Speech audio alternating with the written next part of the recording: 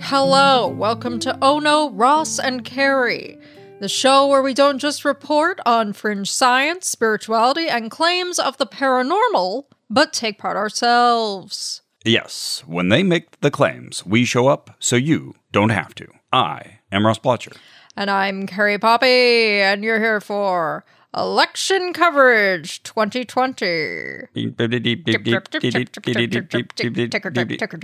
Maybe mine was like a beacon or something. Like I picture a little known radio tower. Yeah, a Morse code. Yeah, something in Morse. That's relevant to 2020. Yeah. So this is an episode where we'll unleash all of our various thoughts swimming in our heads around this 2020 election that is not just coming up, it's happening right now. People are voting. Yeah. Votes have been cast. So we talked about what we could do to contribute to, it just seems like no one's talking about politics right now and like somebody should. I just assume that most people kind of like me just get swept up into this. I spend so much of my time refreshing, reading articles.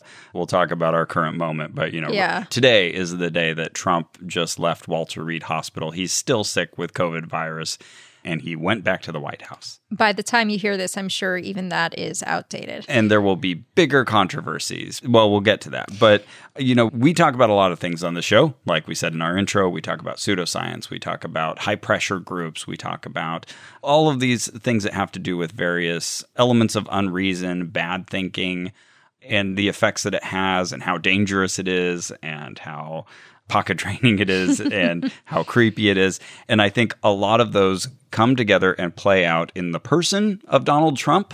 So you're going to argue in this episode that we should not vote for Donald Trump. Spoiler alert. Yeah, hot take. Okay. Hot take, I actually think he should not be voted for. Whoa. I know. Total news to me. Hear me out. Anyways, the idea is, I think a lot of these things that we talk about on the show do go into the world of politics in a way that is relevant, because a lot of the high-pressure tactics kind of play out in the Trump administration and in how he has sold himself to voters. But also there are many elements of pseudoscience as well that are kind of tied into the platform that he's created. And much like religion, politics is an area that we've sort of sectioned off as like impolite to speak about, and sort of you're allowed to have values and interests and priorities, but as soon as those have specific consequences for how you should vote, you should shut up about them. And as uncomfortable as I find it to argue with my friends and family as well, I think this is a really important time to really say what we think, Ross and Carrie. Yeah, what we believe and where we're at. Yeah. And I think the religion analogy is apt, because I don't see it any different in how you handle that in your conversations with others. Do it respectfully. Try to find common ground and work from there. Express to them first that you care about them as a person, and make sure that that is the basis of the conversation, not trying to win points immediately. Take what they're saying as seriously as you want them to take what you're saying. As I'm saying this, I can picture times that I have fallen short of that ideal. But I haven't, but totally I've seen you fall. But in the same way, I think it's great to talk about religion in a way that is impassioned, as long as everybody is up for the discussion and you have a good sense of the other person's comfort level and are willing to adapt and respond to that. I would say the same for politics. The only way we ever move anywhere is by staying open-minded and having conversations like that with people who don't agree with us 100%. One really nice thing about podcasts and books and essays and the like is that you can say to someone like, I'd really love it if you listened to this. I would really love it if you read this. But you're also giving them sort of the space to absorb and think about it, not feel put on the spot, ask you their questions when they're ready to, and so on. So I hope this episode will serve a few purposes. One is, if you are already kind of in agreement with us, Trump's not a good president, that this will be something that you can share with someone you love who maybe shares your values of truth and science and expertise,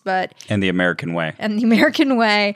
But this is like an area where they voted for Trump and maybe they're digging in their heels or whatever it is, that hopefully this will be a respectful thing you can share with them.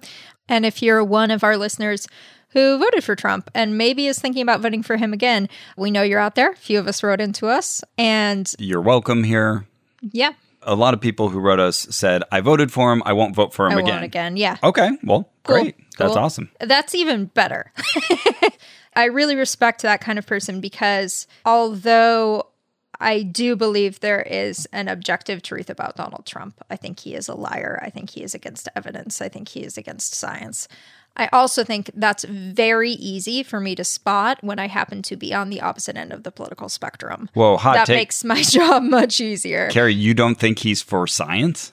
I don't. Yeah, no, I was fooling you before. Okay. Yeah, I have some acting training, so. I'm going to put my head right back where it was at the beginning.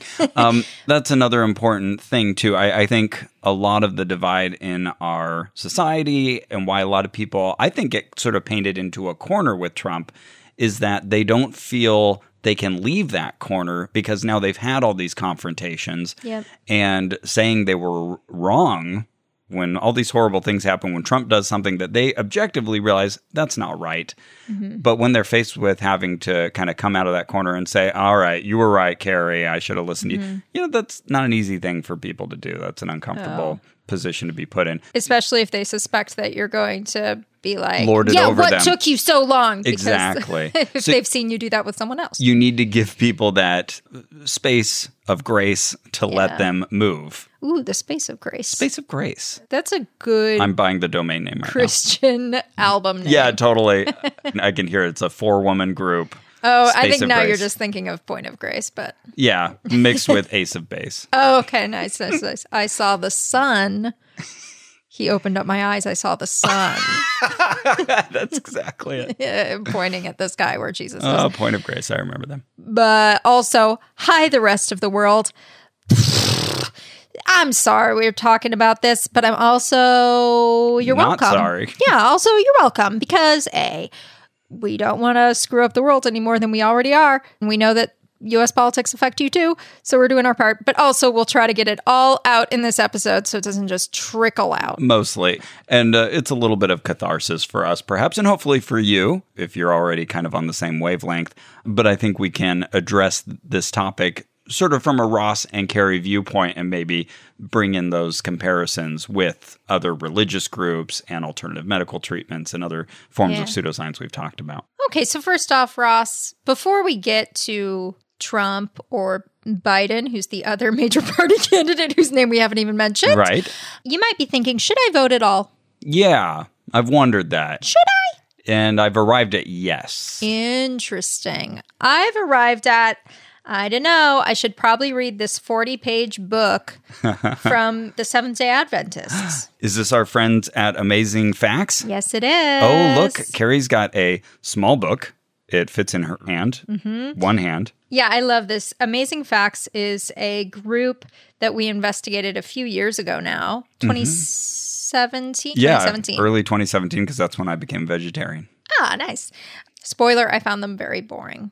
But we went to their seminar that was basically about the end of the world. Right, and was originally pitched as, I don't know, like 10 lectures, but it ended up being like 25 lectures. Oh my goodness, it was so long. Never ending. And Amazing Facts is run by this guy named Doug Batchelor, who's sort of the primary pastor there.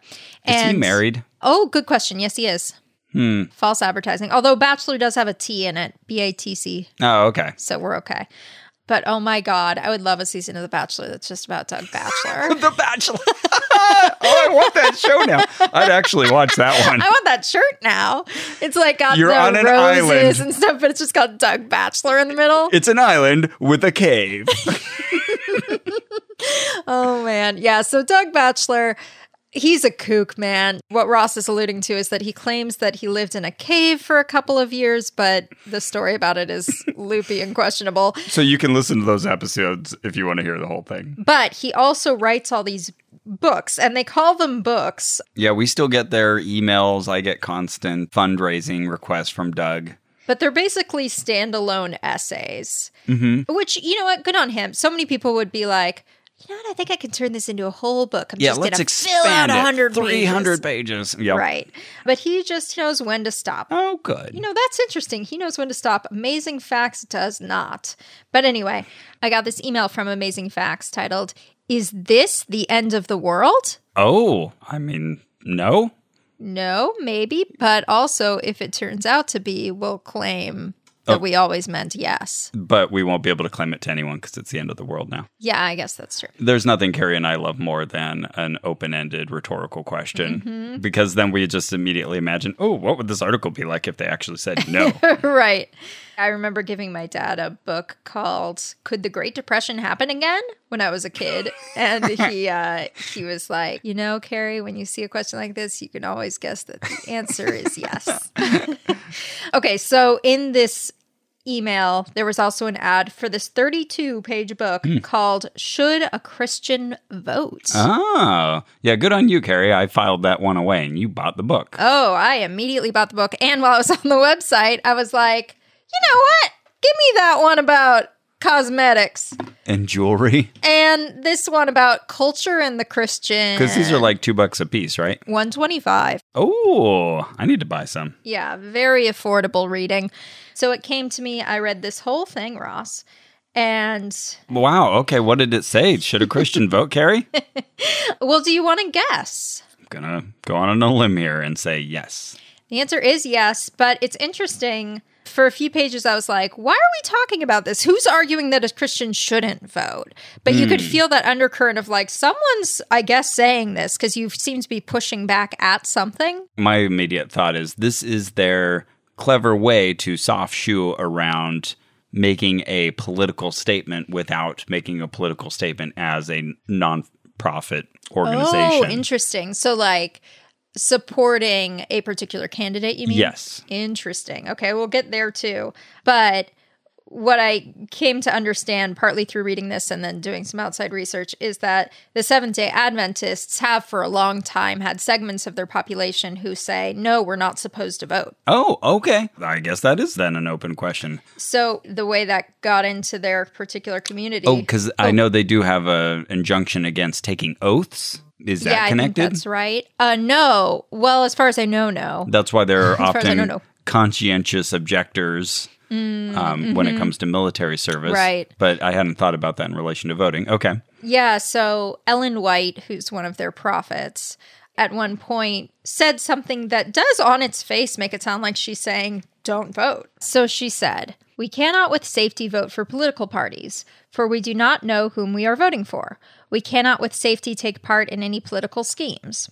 And so some people took this to mean we're supposed to be apolitical. Safety first.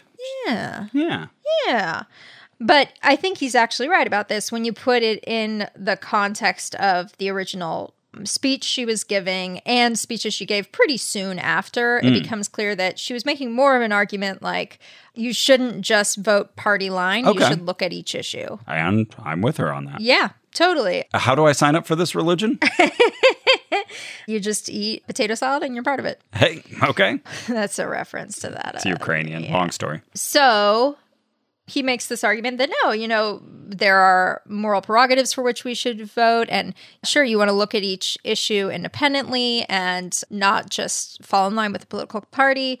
At the end of this, we'll get to the fact that everyone's political donations are public information. Yes. We'll see if Doug Batchelor has any That's always fun to check. So the book starts with them telling us about William Henry Harrison. For the non-American, William Henry Harrison was, at the time, maybe Was he our 9th president? Oh, good question. Yep, 9th. Well done. Thank you. But at the time, he was used as this example of just pure hubris because when he got elected, he was like, they have to have a parade for me and I'm going to go out and I'm not even going to wear a coat. And everyone was like, wear a coat. Oh, yeah. William, wear a fucking coat. That's right. He wasn't our 9th president for long. Right. So then he goes out like on a horse. They were like, be in the carriage. It's really cold. No, I must be on my own horse. And so he's like doing all the stuff. And anyway, he dies a month later. Spoiler. Now, of course, this was written few months ago, probably. So this is presented as like, presidents used to do just the silliest stuff. Look at the hubris of William Henry Harrison. But this arrived to me and I read it days before Donald Trump was diagnosed with coronavirus. And it was revealed that he had a bunch of events anyway. Yes. And probably got a bunch of people deathly ill. Great. So, listen, Ross, Christians have dual citizenship. They're primarily citizens of... the kingdom of God. That's right. Hey, I remember. I went to Sunday school. But voting is in fact biblical. Moses told the Israelis to vote. The book of Acts depicts voting among the apostles. I think I more or less buy this. Okay. That they participated in the civic government duties. Right. They gave to Caesar what was Caesar's. Also called paying taxes. Should you actually pay your fair taxes? Probably should pay your taxes. Interesting. That's just a theory I Wonder have. if that'll come up. So, again, Doug Batchelor, at the time of this writing in 2020, we are in the United States in the throes of another intense and at times dangerously inflammatory political season. Please remember that this is in no way an endorsement for any party or person. Okay, very scrupulous. The book will focus on some primary principles about how we should relate to the government, particularly in the area of exercising our right to vote. So then he tells us about the Seventh-day Adventists, how there's kind of a history of disagreement about whether they should vote, and, makes his, I think, very fair point that no, I think in the original writings, Ellen White was totally for voting, and in fact, she was a big part of the temperance movement. So she was very much in favor of voting when alcohol was on the ballot. When she was a issues voter for that particular issue. I'm just thinking about this split between Seventh-day Adventists and how difficult it would be to adjudicate when you can't take a vote. Touche. It reminds me of the Mitch Hedberg joke. I really don't like protest, but I don't know how to express it. Everybody write your name on your pencil. Okay, so she also had one quote where she said, "Keep your voting to yourself," which to the batch and to me sounds like you're assuming I do vote. But again, some people took that to mean like, don't vote somehow. Oh, weird. I see that as kind of a corollary of the biblical injunction against praying ostentatiously. Exactly. Find a quiet place, where people cannot see you and pray there. Right. Exactly. That's how I take it too. And similar to what you're saying, the batch goes on. That's what I call him. Yeah. Private. Sure. Don't feel it's your duty to urge everyone to vote as you do. Not taking this advice. Each of us has free choice and must contend with his or her own conscience. Yes. Yes. Then he says that the Seventh-day Adventists are like full of various political parties. Everybody has difference of opinions, but you need to tread lightly because when you come together as Christians, you don't want to be divided by political barriers. Okay.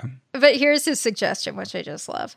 If someone says to you, "I'm convinced about this political view," or "I'm voting this way," you can respond, "Praise God, we're in America and we're free to make those choices." Oh, God. I would be so irritated. That's so obnoxious. Oh, my God. If anybody comments on this episode, it says, "Well, praise God, we're in America." I was so mad. Now you've planted the idea. I will be so mad, but also I will laugh. So then he says there are also moral issues that we should vote about. It's important for Christians to take responsibility and vote for the principles we support. Okay, I buy that. He says we're still a predominantly religious country. 70% of Americans still claim Christianity as their religion. Fine. Yet, if Christians don't represent their values in the government, then to some degree, they're going to get what they deserve. Whoa. Okay. Yeah. I was looking at a chart recently that showed representation in our representatives, looking at Congress as a whole. Representativization, yeah. Yeah, broken down between parties. Have you seen this graphic? If not, I'll pull it up and show it to you. I feel like I have. Ross is typing, finding it. I feel like someone told me about it, but that I didn't see it. Right. Women are very underrepresented, as I recall. Correct. Was one of the main takeaways. Here we go. Especially on a side of the right. Okay, U.S. population. So it shows kind of the breakdown by religion and by the male-female split. They don't mention a non-gender binary option. But looking at our representatives, for the Republican side, it's almost all Protestant white men. Yep. And then there's a good chunk of Catholic men. Mm-hmm. And then just everything else is like tiny, barely existent. And then on the Democratic side, the religious spread actually looks pretty close to the general population. Yeah. More Jewish than you would find in the general population. Except I see one notable exception. What's that? The religiously unaffiliated are Right. not represented anywhere. Yes, that is a big area. So in the general public, you have a good chunk of the population, Like a good 15 to 20%. Yeah, maybe, it looks like a good fifth of this pie chart. that's unaffiliated. But then amongst the elected representatives, very few people who are unaffiliated. Self-identify as such. Exactly. And then, as you noted, the Democratic Party is closer to parity when it comes to men and women, but still not quite the half and half split that we see in the general population. Yeah, it looks like about 66% male. So this is also, I think, a good argument for people of conscience and no particular faith to get involved in politics. Yeah. Because we're not particularly represented Oh, touche. in the halls of government. And the ladies And the church puts a lot of stock and strategically, wisely so, in representation. They're always promoting, get yourself on the school boards, get involved in local politics. That's why they get so much representation.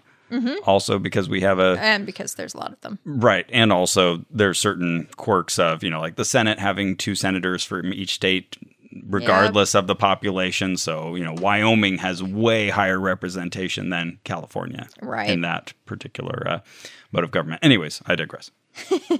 I liked your digression.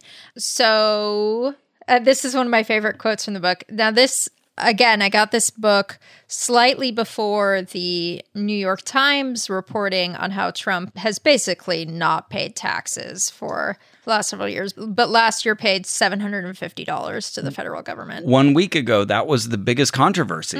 In any other administration, that would be, for months, all we could talk about. Potential resignation fodder. Oh, yeah. Yeah. So the year he was elected, 2016, and the year he took president, 2017, he paid $750 in income taxes to the U.S. government.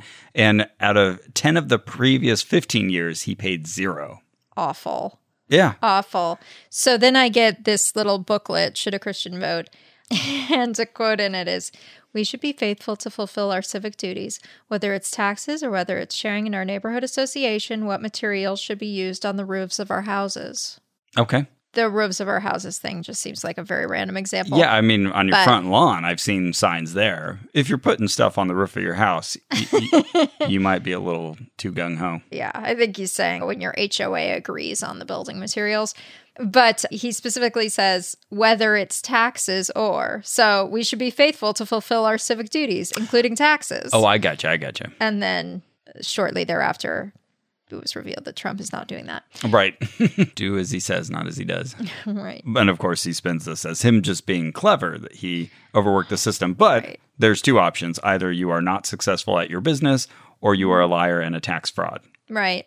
And not just a tax cheat, but a tax fraud. It's illegal. Yeah. And if everybody paid that fraction of their income, everything would fall apart. Absolutely. Everything he believes in, even. Yep. Which is very little. Okay, so in 1865, Ellen White signed a resolution that indicated Seventh-day Adventists should vote against any politician who strengthens the cause of such crimes as intemperance, alcohol, insurrection, being a hot temper. Yeah, neither of these are real big issues right now. And slavery. Okay. Also, thankfully, not on the voting block. Yeah, mostly. I guess there's some states deciding whether to give voting rights to felons. And prison work is a complicated thing. But so anyway, again, making the case that there are things that it's worth voting over. I'm like, yeah, Doug. Agree. But you're not the intended audience. So. You're right. Okay, here's my favorite peek into Doug Batchelor's personal history. Okay. Over 40 years ago, I built my first house in California. I was 19 years old, and I had to choose between using wooden blocks or concrete for the foundation. I decided to use oak blocks, certain that Jesus would come before it rotted. Well, they rotted long ago. Oh, wow. And the house began to list. What does that mean? Oh, Tilt? normally you hear that about a ship, but yeah, just leaning. Oh, we've been to a leaning house. That's not a house listing that you want to see. Right, exactly. We finally burned it down. Have you ever thought that Jesus would have come before now?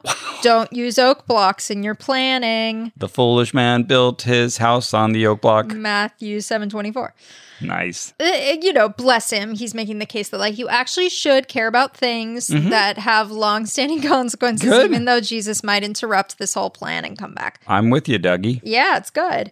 You call him Batch, I call him Dougie. That's fair. I'm more of, like, his bro, So I call him the Batch, but, like, Dougie's fine, I guess. Like, if you're not, like... So you guys aren't that close? We're pretty close. Okay.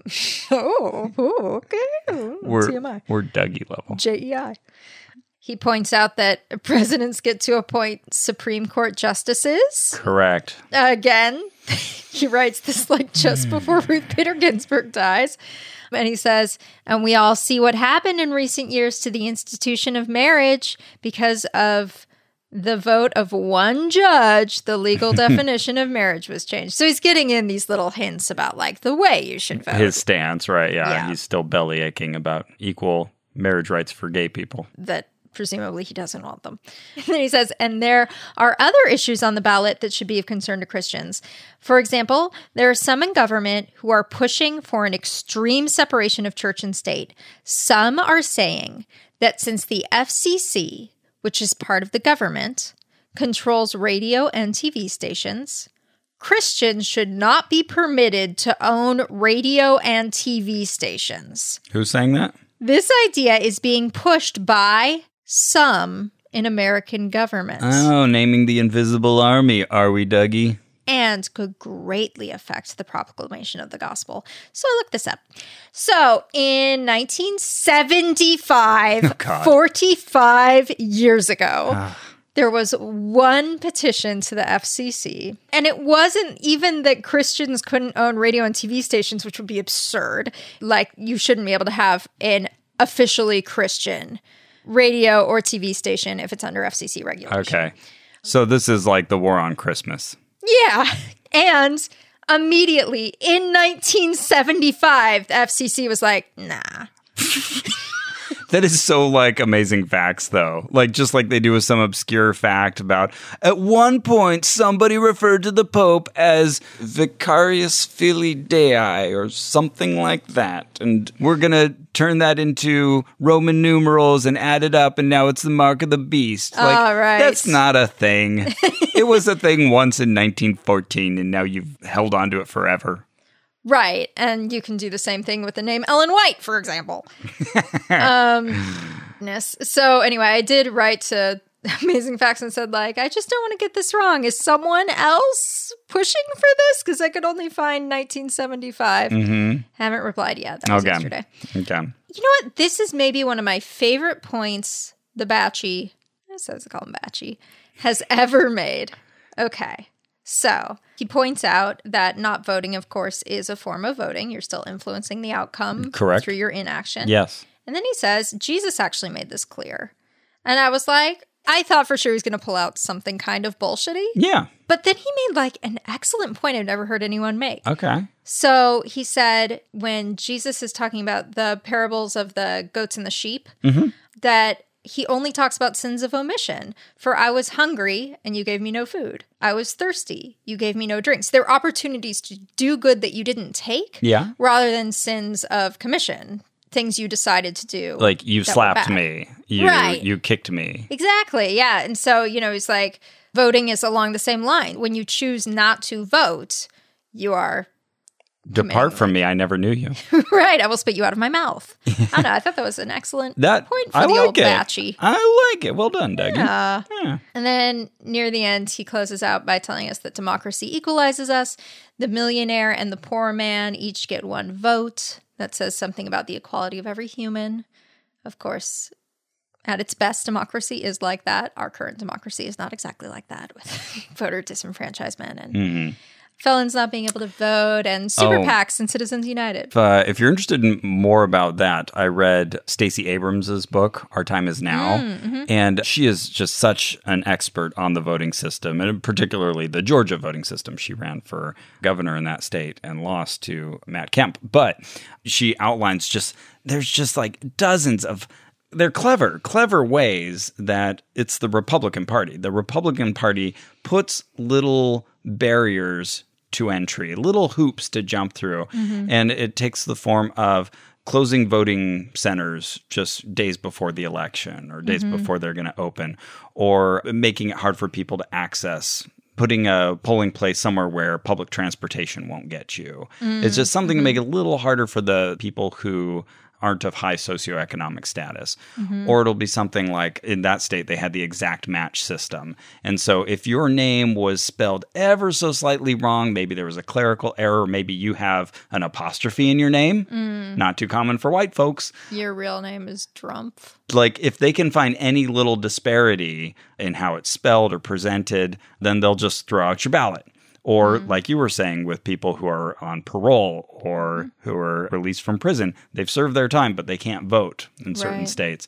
Just all of these tiny little ways, but every single one of those hoops that you put in the way disenfranchises voters in the tens of thousands usually. And they just add up to the point where people who really want to vote and be involved end up getting frustrated, pushed out of the system. It's awful. Even without all that, you got the Electoral College turning many votes into one vote. And redistricting. Let's say you have one large area that is 60% Democrat. Well, then they cut that up, and now you've got one small area that's completely Democrat and two other areas of similar size that are predominantly Republican. Now you've got two Republican votes and one Democratic vote instead of just one Democratic vote.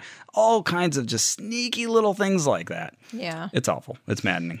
Well, you should vote, is what he concludes. How do you fix this? You vote. Doug Batchelor isn't going to tell you which candidate to vote for, as we established, and take each issue on its own.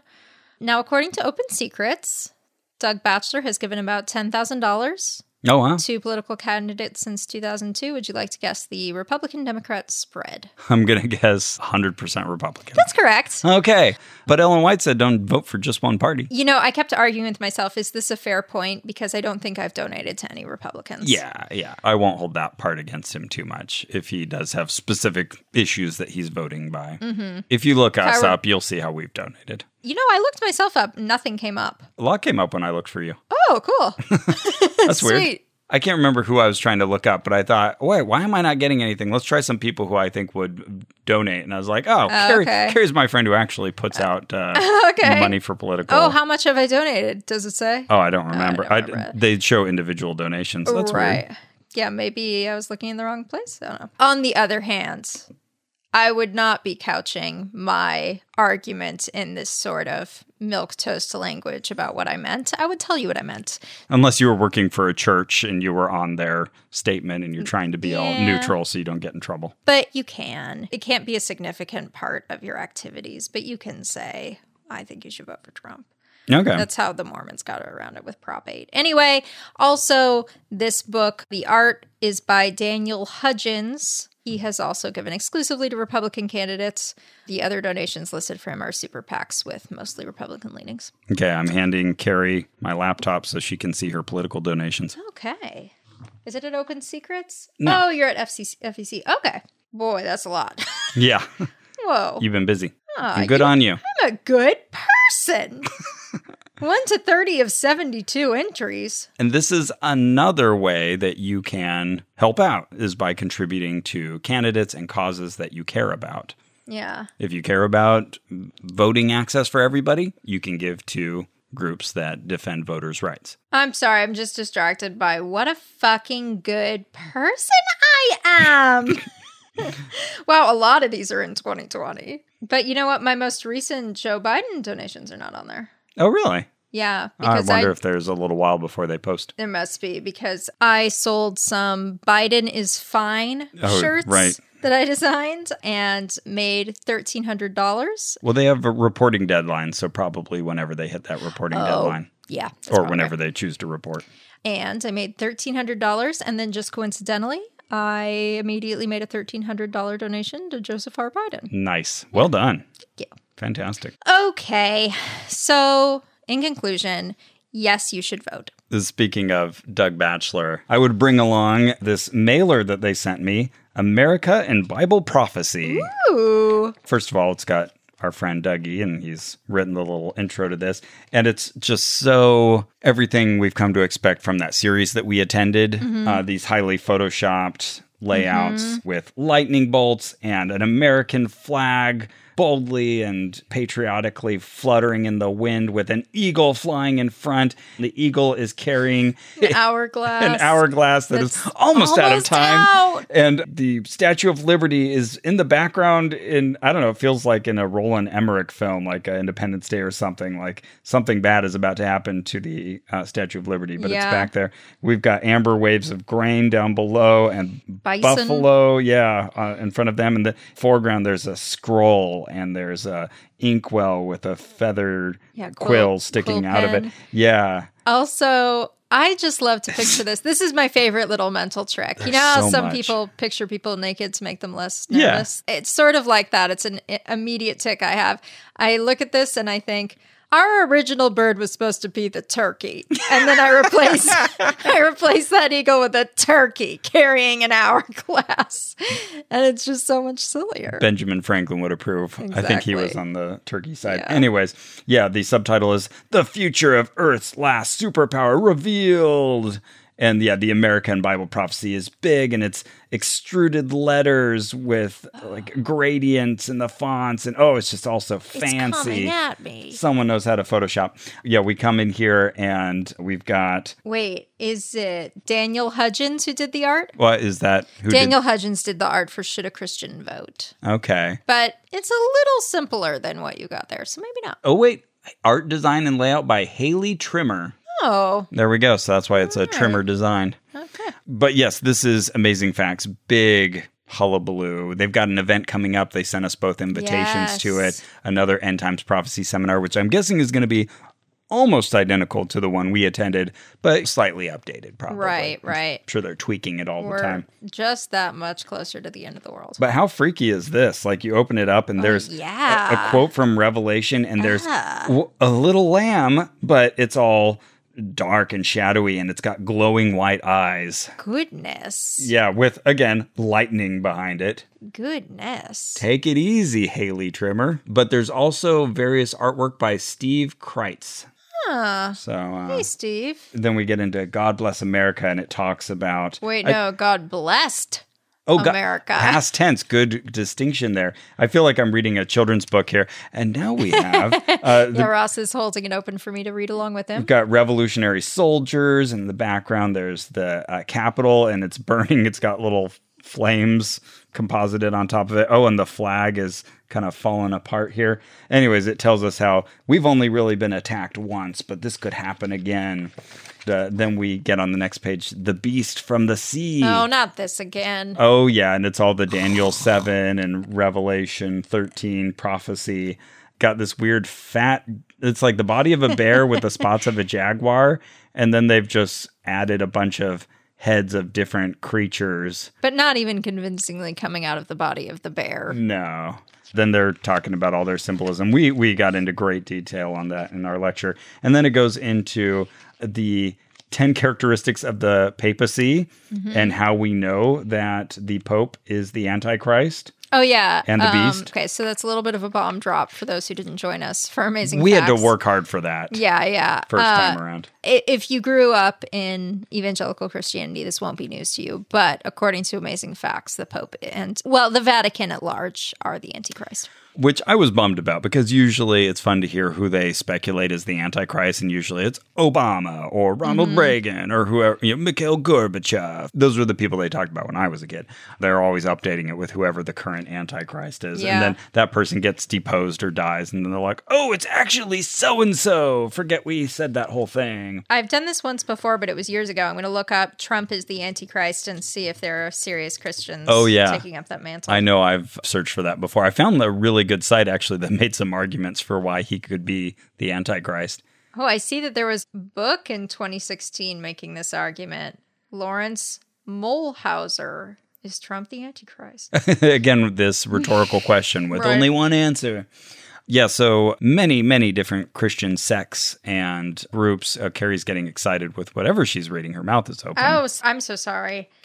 September 18th, 2020, reporting from Vanity Fair, ex-Pence aide, our vice president, Mike Pence. Ex-Pence aide says she'll vote for Biden because Trump is the Antichrist. All right, well, you can be right for the wrong reason. Anyways, it's been very common throughout history to direct all of your hatred at the Catholic Church and the Pope. And Yes. That has stuck around in the Seventh-day Adventist circles. But it's so funny. They bend over backwards to fulfill the prophecies from the Bible and say, Right. oh, it said there would be 3.5 weeks. And if you turn those into prophetic weeks, then that means it was actually years, and it's actually thousands of years. And here's when the church officially came into power, and here's when their power was stripped away in like 1798, whatever it is. It's just so absurd and selective. Yeah. It's like, well, according to you, they're still in power. And it seems like, if anything, I would say the Vatican's influence is waning. Yeah. And this becomes more and more preposterous with time. When people do that, it always immediately makes me want to like use their methods to come to some different results. So, okay, well, can I make this work for Stephen Hawking? Some random person, and see if you can get like all the same results or not. Right. Or make at least just as strong an argument. Just like that Bible code stuff. Yeah. Can I find all the same results in Moby Dick? Yes, I Right. can. Yeah. Here we have the beast of the land, and there's a little lamb with horns and glowing red eyes. Ugh, yeah, real creepy. I tried to scare Kara with these, and she said, "Oh no, he's still pretty cute." Here we go. Kara is Ross's wife. Here's a close-up of the glowing eyes lamb, but now it's got the tongue of a snake coming out. Wow. If you work for the Seventh-day Adventists, this is the kind of design work you could do too. So yeah, it's pretty exciting. I like this guy who's supposed to be like a false Christ, and he's wearing... Just like a hot dude. Yeah, he's wearing like Jesus robes, but he looks like, modern hot dude with this, what would you call that hairstyle? It's like a boy band hairstyle. Yeah, just like a crew cut, but a very full one. This is just the wrong graphic. Here's something interesting I just noticed about the color scheme. I was thinking like, there's a lot of orange and blue, but I was like, no, there's also red. I just realized the color scheme of this magazine is no green. Oh, yeah, you're right. Everything but green. Yeah, I think you're right. We reject green. And then again, we've got the current Pope. This guy's bad. Quotes about how bad the Pope is. So bad. This is another great little patriotic compilation. It's just amazing. We've got the flag in the background, and then Mount Rushmore in front of that, and then military helicopters and tank, and then we've got soldiers in camouflage with guns. And then finally a turkey. Yeah, and... and then in profile, we've got the Statue of Liberty, and then some kind of decorated 4-star general, and then, yes, our national bird, the turkey. Just, it's wild. But they're emphasizing all of the points that they gave us before about the mark of the beast and 666, and, oh, there it is, Vicarius Filii Dei. That's the 666. This term that was used once long ago and is not regularly referencing the Pope. Oh, this is interesting. They've got a Bitcoin here. Oh, they're talking about whether the government could control buying and selling. Of course they could. So anyways, avoid the mark of the beast and vote. That's what we've learned from Amazing Facts. Speaking of which, my sister just sent me an email yesterday with a link to a sermon series at her church titled Spoiler Alert, and it's all about the end times. Okay, I really like that title. Yeah, it's pretty good. Yeah. And at least so far in the series, there's one on whether hell is real. There's one on whether COVID-19 is a sign of the end times. Yes. And there's one on when will Jesus return. Yes. I've only listened to that last one in entirety. And the pastor was being more circumspect about naming a date. And that was it. He was naming Harold Camping and, all of these other failed prophecies like that. 88 reasons why 1988 is the last day. And Hal Lindsey. Yep. And my sister was sending me this saying like, just be curious to get your reaction. And if you feel this is kind of like what we were exposed to as children, I'm guessing she's thinking, hey, look, see, we're being a lot smarter about not naming a date. Yeah. But the same underlying thrust is there. Jesus is going to be back. We need to be ready any minute. Right. Any minute now. Right. As we've been waiting for since we were kids. A book I recommend on that front is Jonathan Kirsch's A History of the End of the World. And it's just about the history of ever since Jesus left, essentially, people have been expecting the world to end and looking for all of these signs. And of course, the world just keeps on refusing to end. Right, right. That historical perspective helps you look at the current situation and feel a little silly for feeling so special and chosen that your time is the right time. Right. And if anything, wars are decreasing. The Vatican's losing a lot of its power. Anyway, she's praying for me. So you might be thinking to yourselves, why are we talking so much about amazing facts on this election special? No particular reason. We just got some mail from them in order to book, and we thought we'd talk about it.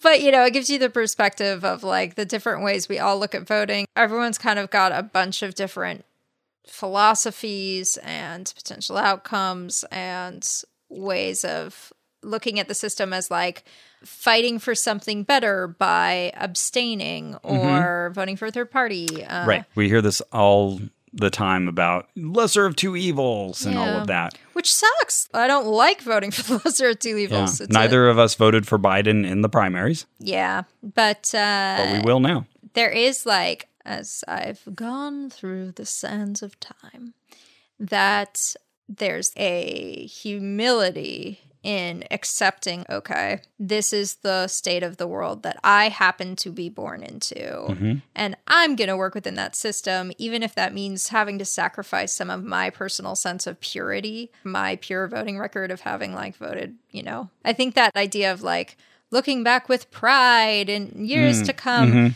can be useful, but can also kind of fuck you a little bit. Because if you want to just look back and be like, I held true, but you didn't get anything out of it. You're kind of sacrificing everybody else for your sense of purity. I always picture it like this. Oh, I had this piece of paper here somewhere because I was just making this analogy to my friends Alicia and Matthew. But that like progress is a jagged line, right? Yeah. So right now we're in this very ugly jag where things... We've taken a downturn. Yeah, things have gone down. But like, in order to go back up, you are going to pass back where you once were. That is an essential feature of turning around. Yes. And I would have loved it if we shot straight up to Bernie or whatever, but we didn't. And I still want to turn the fuck around. Even if it's not a V-shaped recovery, maybe it can be a K-shaped recovery. Yeah. Exactly. To tie it into the amazing facts thing a little bit, I was just thinking about how I was convinced to go vegetarian because I saw them talking about their reasons, cloven hooves and unclean birds and stuff like that. And they don't eat meat because they have this particular reason. I thought, well, then why can't I? In the same way, remember that they are voting as well. So you should also vote. If they can vote for their reasons, make sure you're being heard as well. Yeah. And we recognize this is your decision and that you have the home team advantage here, right? Because we are trying to gain a little ground in your mind. So we respect that. We're going to try to convince you of the way that we think is the best way to vote. But before we do, let's talk about bras. Yeah, I was just going to say, thank goodness we're not a nonprofit. We don't have any injunction against speaking our minds politically. Oh, yeah, that's true. Yeah. But we do get supported by some awesome sponsors, as well, of course, as our majority of support, which is from our listeners. That's right. But yeah, let's tell you about bras. Ross, there's no substitute for voting, and there's no substitute for comfort, especially when it comes to your bra. Am I right or am I right? I vote yes. Third Love uses the measurements of millions of people to design bras with all-day comfort and support. And I tell you what, I'm wearing a Third Love bra right now. This moment? On my breasts. Oh, wow. Yeah. Carrie's got a shirt on top of that. That's why I didn't know that. Yeah. Not that you'd probably recognize it on sight. Maybe you would. Maybe you study the catalog. I don't, but do they have a tag in the back? No, because most or maybe all of Third Love's garments are tagless, so they don't dig into you and itch you and feel all shitty back there. It's such a nice touch. Ugh, literally. What if you're not sure about your size?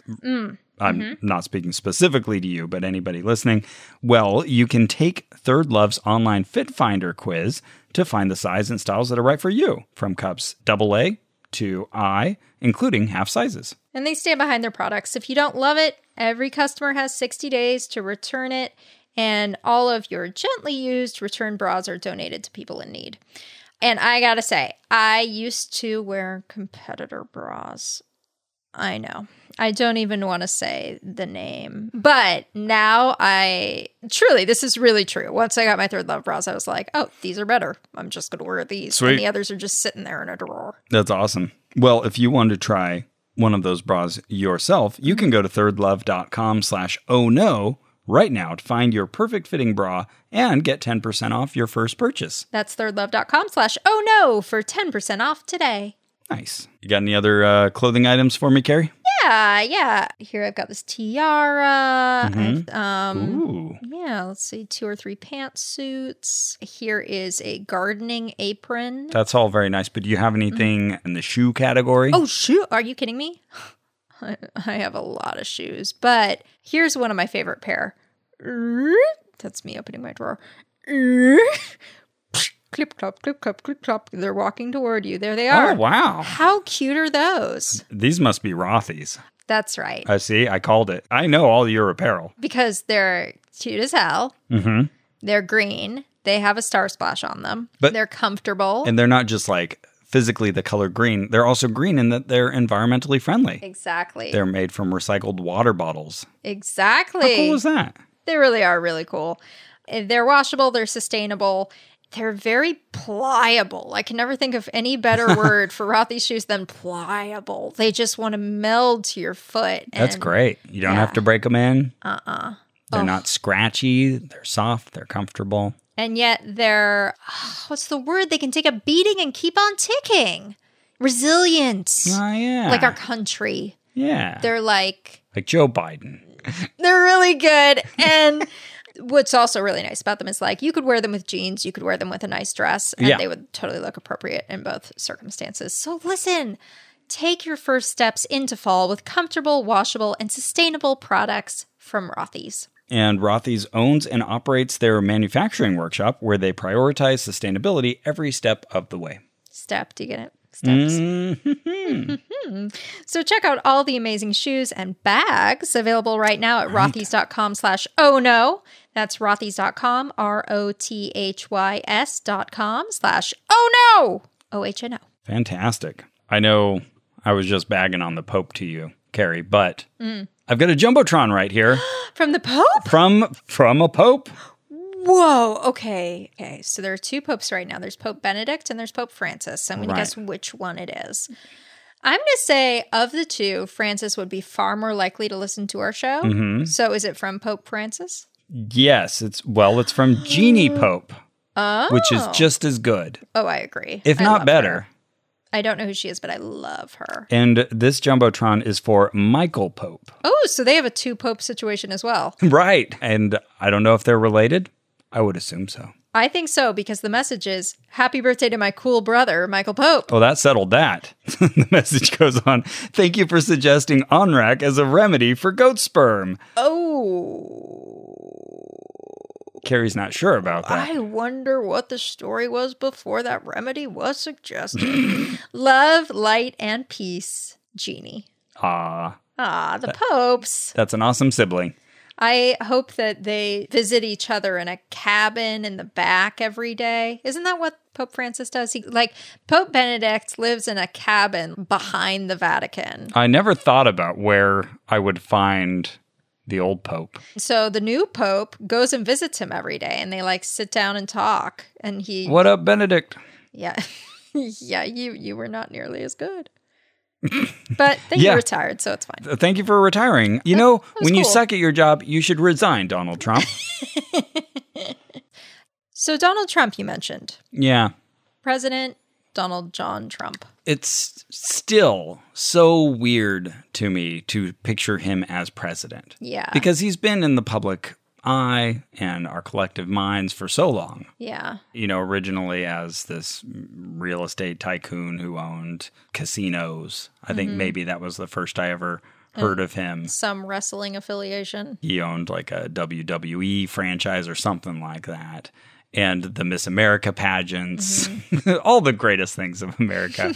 I remember kind of thinking of him in relation to Biff Tannen from Back to the Future 2, and thinking like, oh, that was kind of based on Donald Trump, like if he became president or kind of ruled the world. Was that actually based on Donald Trump or just... Yeah, actually. Really? Yeah, he was inspired by Donald Trump as oh my God. one of the inspirations. Yikes. Okay. I mean, it's so him, right? Yeah. And just everything about being flashy and golden, and like he had a board game. Steaks. Right, sold steaks and wine, even though he's a teetotaler. He doesn't drink alcohol. Definitely someone you want to buy wine from. Right. He had a university he got into trouble for right as he was getting elected. Total con, yep. Where he just took people's money and never showed up. Yep. Also, The Apprentice. Mark Burnett, the TV producer, kind of grabbed him. He's had many comeback stories. He was almost bankrupt in the late 80s, early 90s, and banks would bail him out. And he's good at losing money. Right. We've learned this along the way. But I think he was in another one of those career low points. And then The Apprentice came around, and that was a huge moneymaker for him and his brand. And he kind of moved from just solely real estate and his hotels and all that to selling his name on things like steaks and what have you. Right. Multi-level marketing schemes, which ties into some of the things we cover on our show. Yeah, I mean, he was essentially like playing a billionaire on TV. Yeah, I mean, he is a billionaire, of course, but like Mary Trump, his niece, gets into this in her book and replays it really well, that like his dad was really the brains behind all of the business acumen. Right. But he knew that Donald had this eye-grabbing way of speaking and acting, so if he could put him out in front and he could be sort of the brains behind the madness, that could work out. But then sort of convince people, no, Donald really knows what he's doing, which he didn't. And then you end up with something like The Apprentice convincing people, oh, he must really know what he's doing. Right. And then you give him a country. It's all about the surface level impression of success. Yeah. And all that kind of nouveau riche style. There's been a lot of jokes going around about how when Trump caught COVID, people would say, well, how would you know if he lost his taste? And then they'll show a picture of him with a gold chair in front of this weird pastiche of like Rococo and Egyptian obelisk. I don't know, whatever he can grab, he'll put in a room and it looks awful. Yeah. But if you have a room like that, that's fine. We respect you. Now, I searched myself recently and I said, Ross, have you ever in any way contributed to any of these projects or success? I've never watched The Apprentice. Oh, I've never bought a Trump steak. Okay. I did see Home Alone 2 that he shows up in briefly. True. And that's the only thing I could think of where I had actually like contributed interesting. to Donald Trump's Yeah, I haven't seen The Apprentice either. ascendancy. I bet there's some way I'm connected that I don't realize. But all of this was how he had effectively pushed himself into the public eye with media appearances and calling in all the time and talking about his crazy ways on Howard Stern, like talking about his Playboy ways. And all of that created this myth of him as a successful businessman, as you were saying. And he was running on that, not his political capability. He had no government experience whatsoever. And his real entry into politics was the whole birther conspiracy. Right. We talk a lot about conspiratorial thinking. So we're going to go over a bunch of ways that Donald Trump has promoted bad thinking. One of the earliest ones was this idea that appears to have racist origins, that Barack Obama was not really born in the United States. He was born in Kenya. And Donald Trump was demanding like a long form birth certificate to prove he really was from the United States. For people not from here, you have to be actually born on American soil to be president. It's one of our very silly rules. So, this would, of course, undermine his presidency entirely. Guess what? That's not true at all. It's not true on any level. Nope. There's no reason to think it's true or even suspect it's true. The timeline doesn't work. There was a local announcement in the Hawaii newspaper.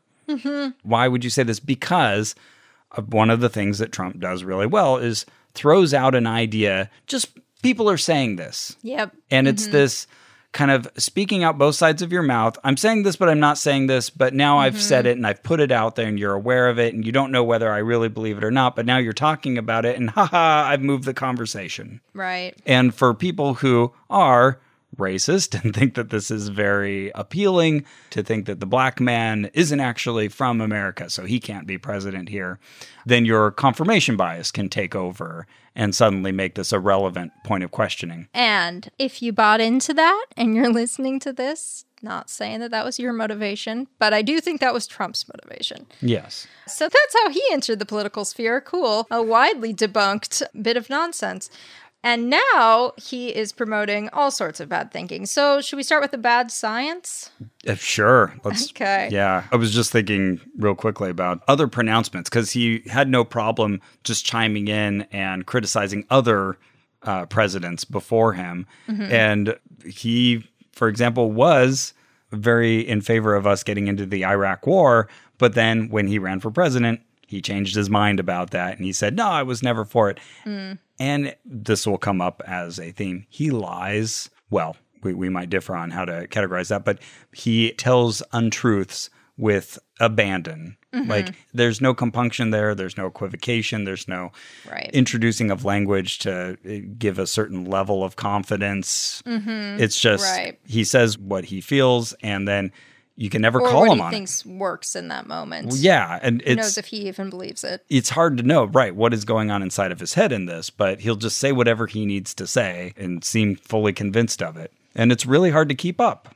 Yeah, definitely. Oh, wait, keep up as in keep up with or for him to keep up? To keep up with. Oh, okay. Someone I was talking to who had watched the recent debate mentioned the Gish Gallop. And it's very much like there was a creationist named Duane Gish. His tactic would be to throw out a bunch of little peccadillos, little arguments against evolution and say, oh yeah, what about this one fossil that was found that was dated as blah, blah, blah? And what about these layers of fossil? And what about this? And so he would get 5 minutes to speak and he would lay out 25 things to sow doubt. And then it's the job now of the next person to pick it up and patiently explain the first example and, oh, you're out of time because it takes a lot longer to unpack an untruth and point to good information and source data and reliable sources than it is to just sow a bunch of bad ideas very quickly. Yeah, it's like the kid who realizes he's losing Monopoly and just throws his arms in the middle of the board and messes everything up and throws all the pieces everywhere. And that kid is our president. Like if someone refuses to use the rules, you're putting everyone else in this position of cleaning up after you. Yeah. Anyway, so vaccines. Yes. They're good. They're really good. An incredibly scientifically proven principle. And when we have good regulation, extremely safe. Extremely safe. Now, Trump, of course, wants to weaken our regulations. I need this as an October surprise. I need a vaccine before the election date. That's not how that works, Trump. Yep. You got to wait for clinical trials. But in early 2018, he met several times with the famous anti-vax activist Robert Kennedy Jr. and almost named him to a new vaccine board. Of course he did. This is a theme for Trump as well. I was reading recently in Rage, the latest Bob Woodward book, that Trump had met with Bill Gates in 2016 in Trump Tower as he's getting ready. And Bill Gates was warning him about pandemics and saying this is going to be really important. And I think around that time, Trump offered to make him like an advisor or in charge of something to do with kind of really smart. Yeah, exactly. Okay, well, I'll make you my czar of whatever. I can't remember what the particular appointment would have been, but it would be to handle such issues. And Bill Gates said, well, I don't think that would be the best use of my talents. There's other people you could pick for that. Then apparently a year later, he met with Gates in 2017 and said, hey, I'm thinking of, educating the public about the dangers of vaccines. Oh, no. And Gates had to tell him, no, that's a very bad idea. Don't do that. Yeah, I'd like to go back and take your offer now that I realize I'm the best thing on the table. Right. I was the last one you talked to at the moment. I dazzled you for a second. So he has long been a conspiracy theorist when it comes to vaccines. And again, we'll say these little things. And if you try to pin him on them later, like, oh, I was just saying we need to ask questions about how many vaccines we should have or how safe they are. Yeah, this is a problem with the just ask questions thing. Absolutely. Ask any questions you want. Person listening to this, please do. When we elect leaders, we want them to have spent their whole careers answering questions, coming to conclusions, getting the best science in the room, talking to experts. Yes, they should leave their minds open for other possibilities, but the whole idea of electing a person in charge is that they've come to some good conclusions. And one person in charge can't do everything. And so they pick people to be on their cabinet and their administration. So you want someone who picks experts. And in 2016, it seemed like that became a real issue where, as Americans, a lot of people were kind of insulted at the presumption of experts and elites to tell us that they know more about us than certain things. For certain things, you want elites. You want people who know the most about a certain topic being in charge of that topic. And you just mentioned appointing Robert Kennedy Jr., almost naming him to a vaccine review. Oh, my God. But he does things like that. Look at Betsy DeVos. She is petitioned against public school funding, and here she is now in charge of education. Yeah. Rick Perry, when he was running for president back in 2011, he said that he wanted to shut down 3 government agencies, and the one he couldn't remember at the time was the Department of Energy. Guess who's in charge of the Department of Energy now? That's right, Rick Perry. And Scott Pruitt was put in charge of the EPA. He's been fighting the EPA for years. And Trump takes those people and says, you're the one who hates this group. And I think it's something that people of kind of the more libertarian persuasion really love. They want a smaller government. They clap their hands and say, oh, good, this person hates that particular agency. They're going to whittle it down to nothing. Right. That appears to be the motivation there. Speaking of climate change. He called it a hoax invented by the Chinese. Another theme. Yeah, boy, so obsessed with China. China. So how can we even summarize this? Climate change is not a hoax. It's so real. And if you don't believe me, please come out and smell the air in LA. And I don't mean my farts. You had that one senator who showed up in Congress with a snowball. And that was like the argument of like, oh, you say that the globe is warming. Well, what about the snowball I just picked up from outside? What a ridiculous stunt. It's like saying... What do you think you're proving? I'm trying to think of an analogy. Like, let's say your house is being invaded by termites. And, you see them everywhere and they're fluttering about and, there's like 3 queens flying through your basement. But you go and you chip off a piece of wood from the other part of the house that hasn't been infected yet. And you're like, aha, see, there's no termites in this one. Right. Gotcha. Right. Like, yeah, well, all signs point to this being a problem. Also, I hope you didn't just carve out part of your house because it's already being destroyed. It's listing. Nice callback. Thank you. Yeah, so, for years he said that this was like a hoax, obviously because he had business interests in companies that it would financially benefit him and them for climate change to be ignored as a problem. And even now, he'll say things kind of like he does with masks, and I know we'll come back to this topic, but he'll say something vaguely positive about, climate change is a problem, and okay, we don't know exactly who caused it. Fine. If you want to address the problem, you can equivocate about it being anthropogenic. It is. But he'll say something vaguely in favor of X, and then he can turn to other people and say, oh, see, look, I'm not anti-climate change. I said X at one point. But then he's turning around and saying windmills cause cancer, and, oh, it's a bird graveyard. You're going to kill all these birds with these fans. Right. Suddenly he cares about birds. Right. It's just so frustrating, the whole talking out of both sides of your mouth thing. Yeah. Because you can always claim deniability, plausible or implausible. It reminds me of when Caitlyn Jenner went to meet with him and was really concerned about whether he was going to roll back trans rights. And he basically convinced her, no, like, if you vote for me, I'm going to be like your greatest ally. Right. Yeah. Anything to get the vote. No concern for consistency. Just like Mexico's going to pay for the wall. That didn't happen. No one seems to mind. Then psychology, a branch of science. So Trump also claims he's a handwriting expert. Of course he does. I didn't know that. I didn't know this either. Mr. Drew Spears pointed it out to me. So graphology, we should look into it sometime. We should investigate definitely. But without closing the book on it, without having read it, every expert psychologist I've looked at who has looked into this has said, nope, no consistency between the way people write and what their personality is. There's no way you can just like look at someone's signature and decide if they're smart or if they're bold, etc. You might be able to tell what they want you to think about them. Okay. Like someone who writes an enormous signature wants you to see their signature. Sure. But you didn't need an expert to tell you that. But it ties into, you just lent me this book, The Cult of Trump Yeah. by Stephen Hassan. Great book. Bad title. But Stephen Hassan himself was very involved in the Unification Church, the Moonies. And then he got out and decided to devote himself to studying cults and high pressure groups. Right. So there's a lot of interesting corollaries that he makes here between kind of how Trump has coalesced his base. But one thing he was pointing out was in a discussion of grandiosity as being kind of one of the attributes that you could very easily sort of apply to Trump. Trump has this way of saying, I'm the only one who can fix this, or these other like kind of preposterous on their face claims, like no one is tougher on ISIS. And in the book, he had this list of things that he knows more than anyone else about, where he said he has said the words, I didn't remember this. I know more than anyone else about, okay, Here we go. renewables, Okay. social media, Oh, debt, I guess so. Yeah, okay, fair Since he's enough. carrying like $400-something million of debt. Banking, okay. Wall Street bankers, Okay. money, Okay. the U.S. government, Nope.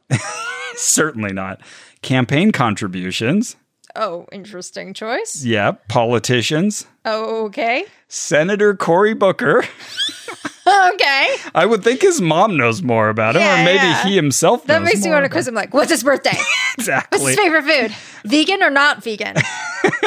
Trade jobs, He's vegan. infrastructure, defense, the horror of nuclear. Trust me, I know more than anybody about the horror of nuclear.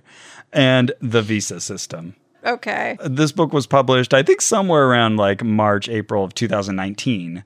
So even as of then, he'd already claimed to be the best expert, to know the most, more than anybody else about all of those topics. It's such a nightmare time to try to write a book about the president. You have to just be constantly calling your editor, being like, wait, did you publish it? He said something crazy and I have to edit it in the thing. Right. He was very smart about this. Like in the very final pages, he said, hey, I have to go to press now, but granted, there's going to be more stories. Yeah. And it's so true because, like we were saying last week, this tax bombshell, this could end anybody else's career. But the thing about Trump is nothing sticks to him, because usually you catch somebody and you say like, aha, Carrie, you didn't pay your taxes. And then you're like, oh no. And you feel you're filled with remorse and you admit it, or Because eventually. it's an outlier in my otherwise dignified behavior. Right. But for Trump, he just points it back at you or somebody else. He points the finger. He denies it. He won't take credit for it. He brushes over it. It's maddening. Nothing Yeah. sticks to the guy. Yeah, it's super dishonest. Yes. Yeah, I do recommend that book. We both bristled a little bit at the title just because cult brings to It's mind a loaded like term. so many assumptions. Of course, it's written by a cult survivor or a person who identifies his former group as a cult. But I just want to say, like, if you're listening to this and you're like, oh, that's not cool. Like, I liked Trump. I don't feel like I'm in a cult. Fair. Anybody, including me, Including me. can fall victim to a cult. So it's not a statement about the followers. It is a statement about the leader. Indeed. I would even guess that that was not his chosen title, because he does take a very good, compassionate stance in the book towards, people who are followers of Trump. He doesn't want them to feel like they are somehow bad people necessarily. One thing that both you and I kind of reacted to, just since we're talking about the book, we'll probably come back to it, but he also seems to give, I think, a little more power to hypnosis and trances. You're talking about Steve Hassan, the writer, Steve Hassan. not Trump. In the book, he talks about how people can kind of take advantage of your mind in ways that I think are a little more magical than reality, I would say. But Yeah, very I think small. it's on the bubble, but Small note. I remember being struck by that too. All right, how about COVID? You heard about this COVID thing? Oh, here we go. Okay. So I think possibly the most destructive thing Trump has done, or certainly the most destructive thing he's done through pseudoscience, bad information, is let COVID just run rampant through the United States because he insisted it was a hoax. Yeah. Although he kind of went back and forth about whether he actually thought the virus is a hoax or just the way people are blaming him. So I was reading about this, fact checkers have weighed in. And okay, he never said the virus itself is a hoax. Right. But he did say that this is the Democrats' latest hoax and that they're pushing this as such an important issue. And blaming it on him. Or insinuating that it was just overemphasized or that it's not nearly as dangerous as everybody's saying, which again, it kind of comes up with the just asking questions thing. Right. Like when you have a Holocaust denier say well, it wasn't 6 million. If we look at this, we can find out the number was smaller. Yeah, we get what you're trying to do. When talking about the virus early on, he said it would just go away. It'll be like a miracle. It'll be like magic. It'll be gone by April once it heats up. It doesn't like the heat. That's how his scientific mind works. And just to put this in perspective, 2 faith healers we've interviewed on this show made the same level of prognostication as the U.S. president about how that would go down. So, he suggested that we could inject people's veins with disinfectant. Oh, wasn't he just being sarcastic? He did later say it was sarcastic. Very weird moment to be sarcastic, if so. Not good at sarcasm. Even if we somehow took that as the truth, we have a president who sees thousands of people dying and thinks, time to make a joke, and then walk away from the microphone. Yeah, and just a really bad delivery of a joke at the wrong time for the joke. There's nothing sarcastic about that, but he says that, and somehow he escapes from his stupid comment about injecting yourself with bleach or disinfectant. Well, so far, but that's what we're saying. Don't let him escape. There's something you can do about this. Hold him to it. Be the adult in the room. So, talked about using bleach to treat coronavirus, UV therapy. Yes, if you put a droplet of COVID-19 containing fluid on the table, I can take bleach or disinfect it to that drop, and yes, I will kill the virus. I can shine UV light on it, depending on how much UV light and how long. Yes, that will disinfect it. But when you're in a body, it's a different matter. You can't just go using something that kills all cells and stick it in your body. It's like if you take seeds and put them in just barely the wrong environment, right? Put them in salt, forget it. You're going to ruin those seeds forever. Put that seed in the ground, grow it into a nice big tomato plant, put the same amount of salt on it. Nothing the fuck is going to happen. Right. I think I've made my point. I think you have. And then masks, good God, the simplest thing and the easiest thing you could possibly do to keep this virus from spreading that is mostly transmitted through water droplets coming out of your mouth and nose is cover your mouth and nose. Yeah. Cover the dang thing up. It's such a simple no-brainer. And for months, he just refused to even do that because I think he thought it made him look weak. And not just for him, because he couldn't take a solid stance on it, it politicized into this issue where if you're for Trump, you don't wear a mask. Yeah. And goodness, my cousin got really up in arms about this. The idea is this is an impingement on your liberties, on your freedom. Oh, what are they going to ask you to do next, if we agree to this mask thing? And so it became this conflict of your First Amendment rights and public safety. And you should never align those. And so many points you could have come out and just clearly and unambiguously said, hey, all of you who support me, please wear these masks. It's important. I care about you. I want you to stay safe. I know it's a little inconvenient, but it really does cut down transmission. I was talking to this Fauci guy, and, he's right about that. Whatever. He could have been clear about that. Instead, late in the game when he gets a lot of press attention about this, then he puts out a picture and says, hey, patriots, wear your masks. Great. But what's all the other stuff you're saying that's eating away at that?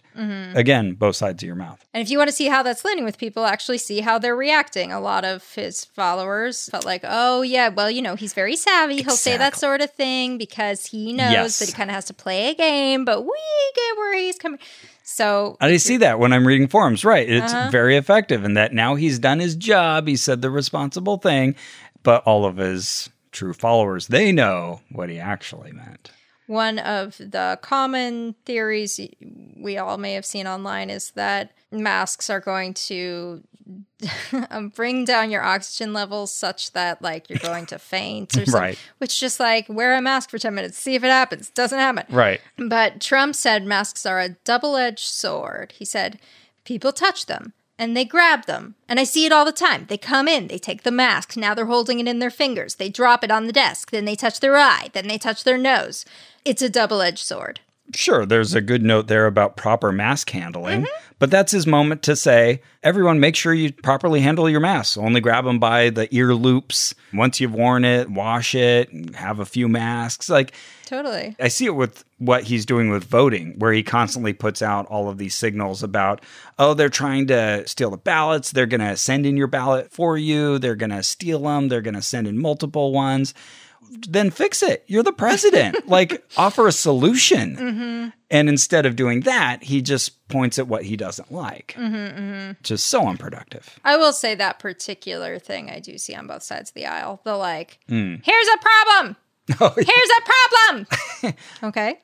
And what are we? Here's a problem. Yeah. I do definitely see that man. From my side of the aisle as well. Oh, for sure. Yeah. First of all, yes, things are hard to do, and our public officials are only humans. You need to allow for that. Sure. Absolutely. But yeah, it's so irresponsible, and he could be clear about it. And of course, in this last debate, referring to the first debate that he had with Joe Biden, who knows at this point if there will be a second, he made fun of Joe Biden at that debate right after he was asked about masks. He said, oh, yeah, see, I've got one right here in my pocket.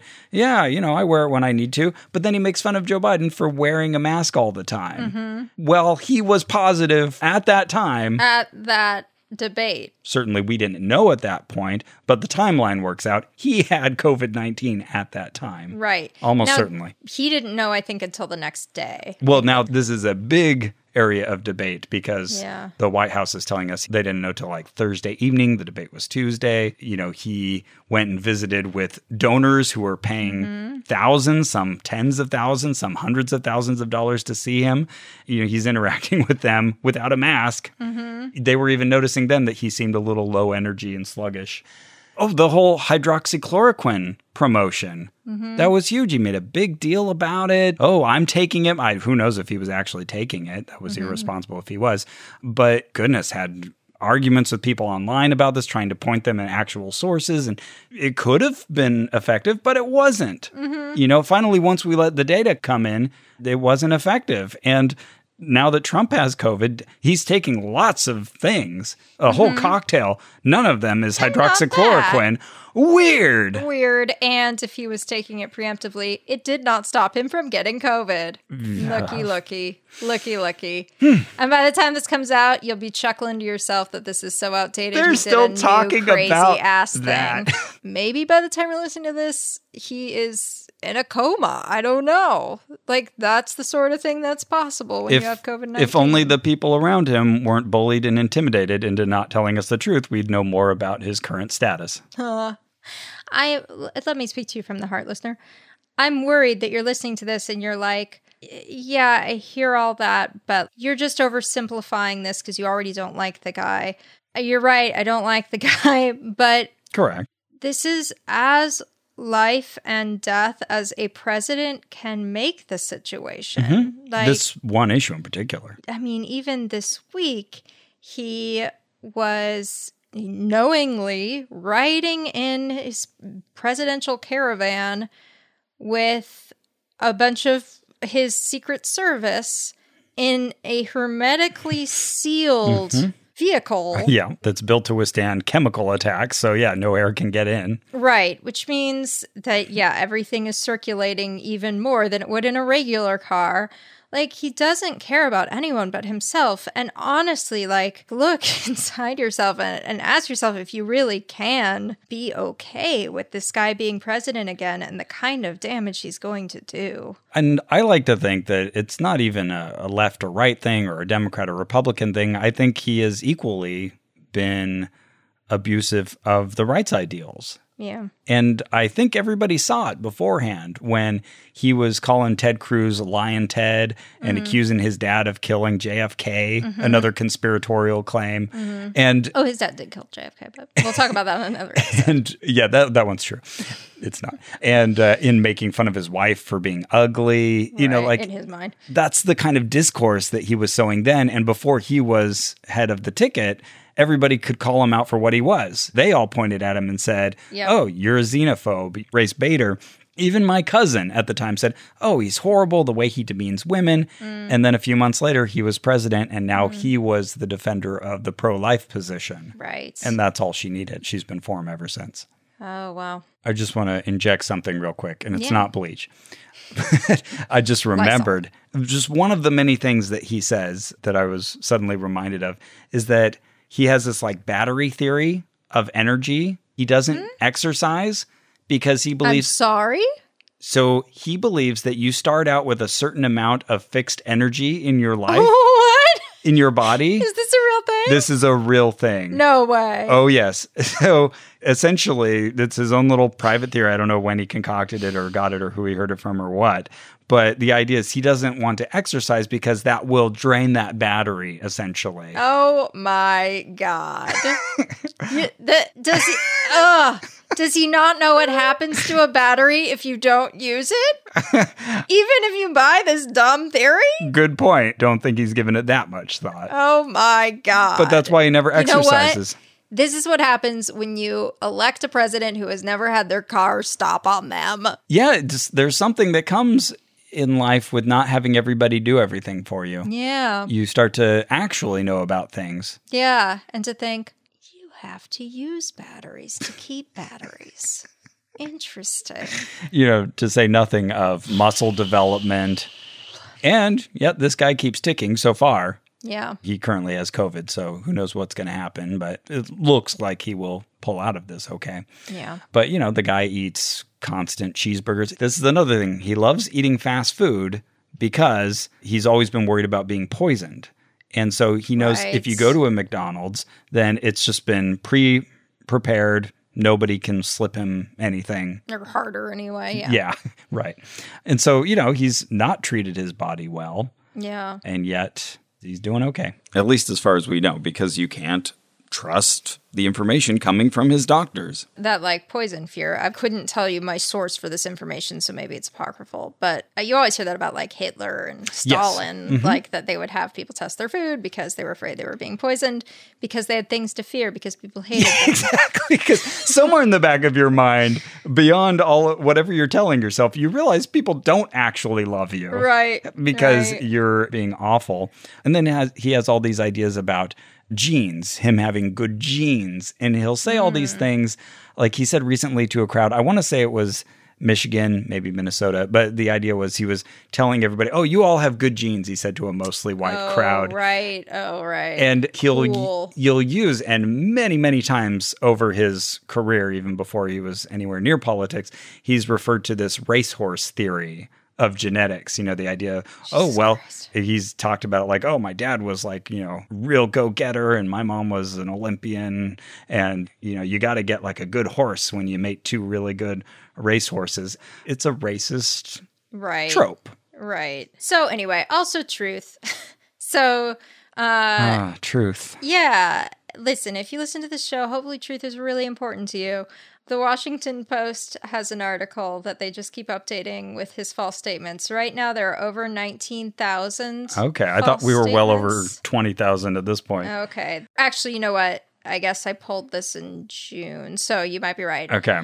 So it's hard to tell at which moments he's lying, at which times he just didn't know and just started talking. No way to know. But again, what I want in a leader is well considered. Right. Conclusions you've come to. And Like, I want a leader to help me be assured, oh, you've thought this through and you have some clear answers I don't even have. And people still take the information seriously. And one of the common refrains of his followers is, oh, well, don't pay attention to what he says. Pay attention to what he means, which is so amorphous. You know, you can make it whatever you want. And yeah, the devaluing of truth is so bad. You have people who point at the administration and what he's done and say, oh, but look, good things have happened of this. The economy was doing fine, pre-COVID, or at least the stock market was. You can point at all these things. This is Sir Jared Kushner's line in Bob Woodward's book. He was saying he does all these things that would end anybody else's career, but then things turned out fine. They turned out great. Even if we were to take that as truth, at what cost? If you've made the devaluing of truth or even being able to trust something your leader is saying is at least intended to be factual, that's so dangerous. Yeah. That's so horrible. And the introduction of terms like alternative facts. Yeah. Thank you, Kellyanne Conway, who also has COVID right now. Mm-hmm. Or him using the term fake news, where he takes a term that had a specific meaning. Mm-hmm. During the 2016 election, there were articles saying things like the Pope. Right. They were mostly things that propped up his campaign. Right. Mostly. Yeah. There were some about that were pro-Hillary. But yeah, for the most part, they would either be anti-Hillary or pro-Trump. And they would just be completely made up. Pope Francis never endorsed Trump. Mm-hmm. And yet there's an article that gets passed around. That is fake news. Mm-hmm. But now we've forgotten, or we can't even use the phrase credibly in a conversation, which is, again, we don't know exactly what he's thinking, but I would assume exactly what he wants. Right. He takes that and then he says, CNN, you're fake news. MSNBC, you're fake news. Until the water's so muddy, you just want to get out instead of clearing it. Exactly. And that was a point Steve Hassan made in his book, is that one of the things that kind of helps create the atmosphere that will kind of set in your ideas, your lies, your program, whatever it is you're trying to get across, is to just create confusion. Mm-hmm. And then you just don't know who to go to, and everything seems equivalent. And I feel like that's what we end up with, is a bunch of false equivalencies. And so now whenever you try to point out any of these things that we're talking about, then people will immediately say, kind of as Trump does, oh, well, look at so-and-so. They did some version of this. Oh, the tu quoque fallacy. Yeah, where you're saying, yeah, exactly. You say you believe that, but Hillary did X so many years ago. Right. Or Bill Clinton did so-and-so, or Obama did so-and-so.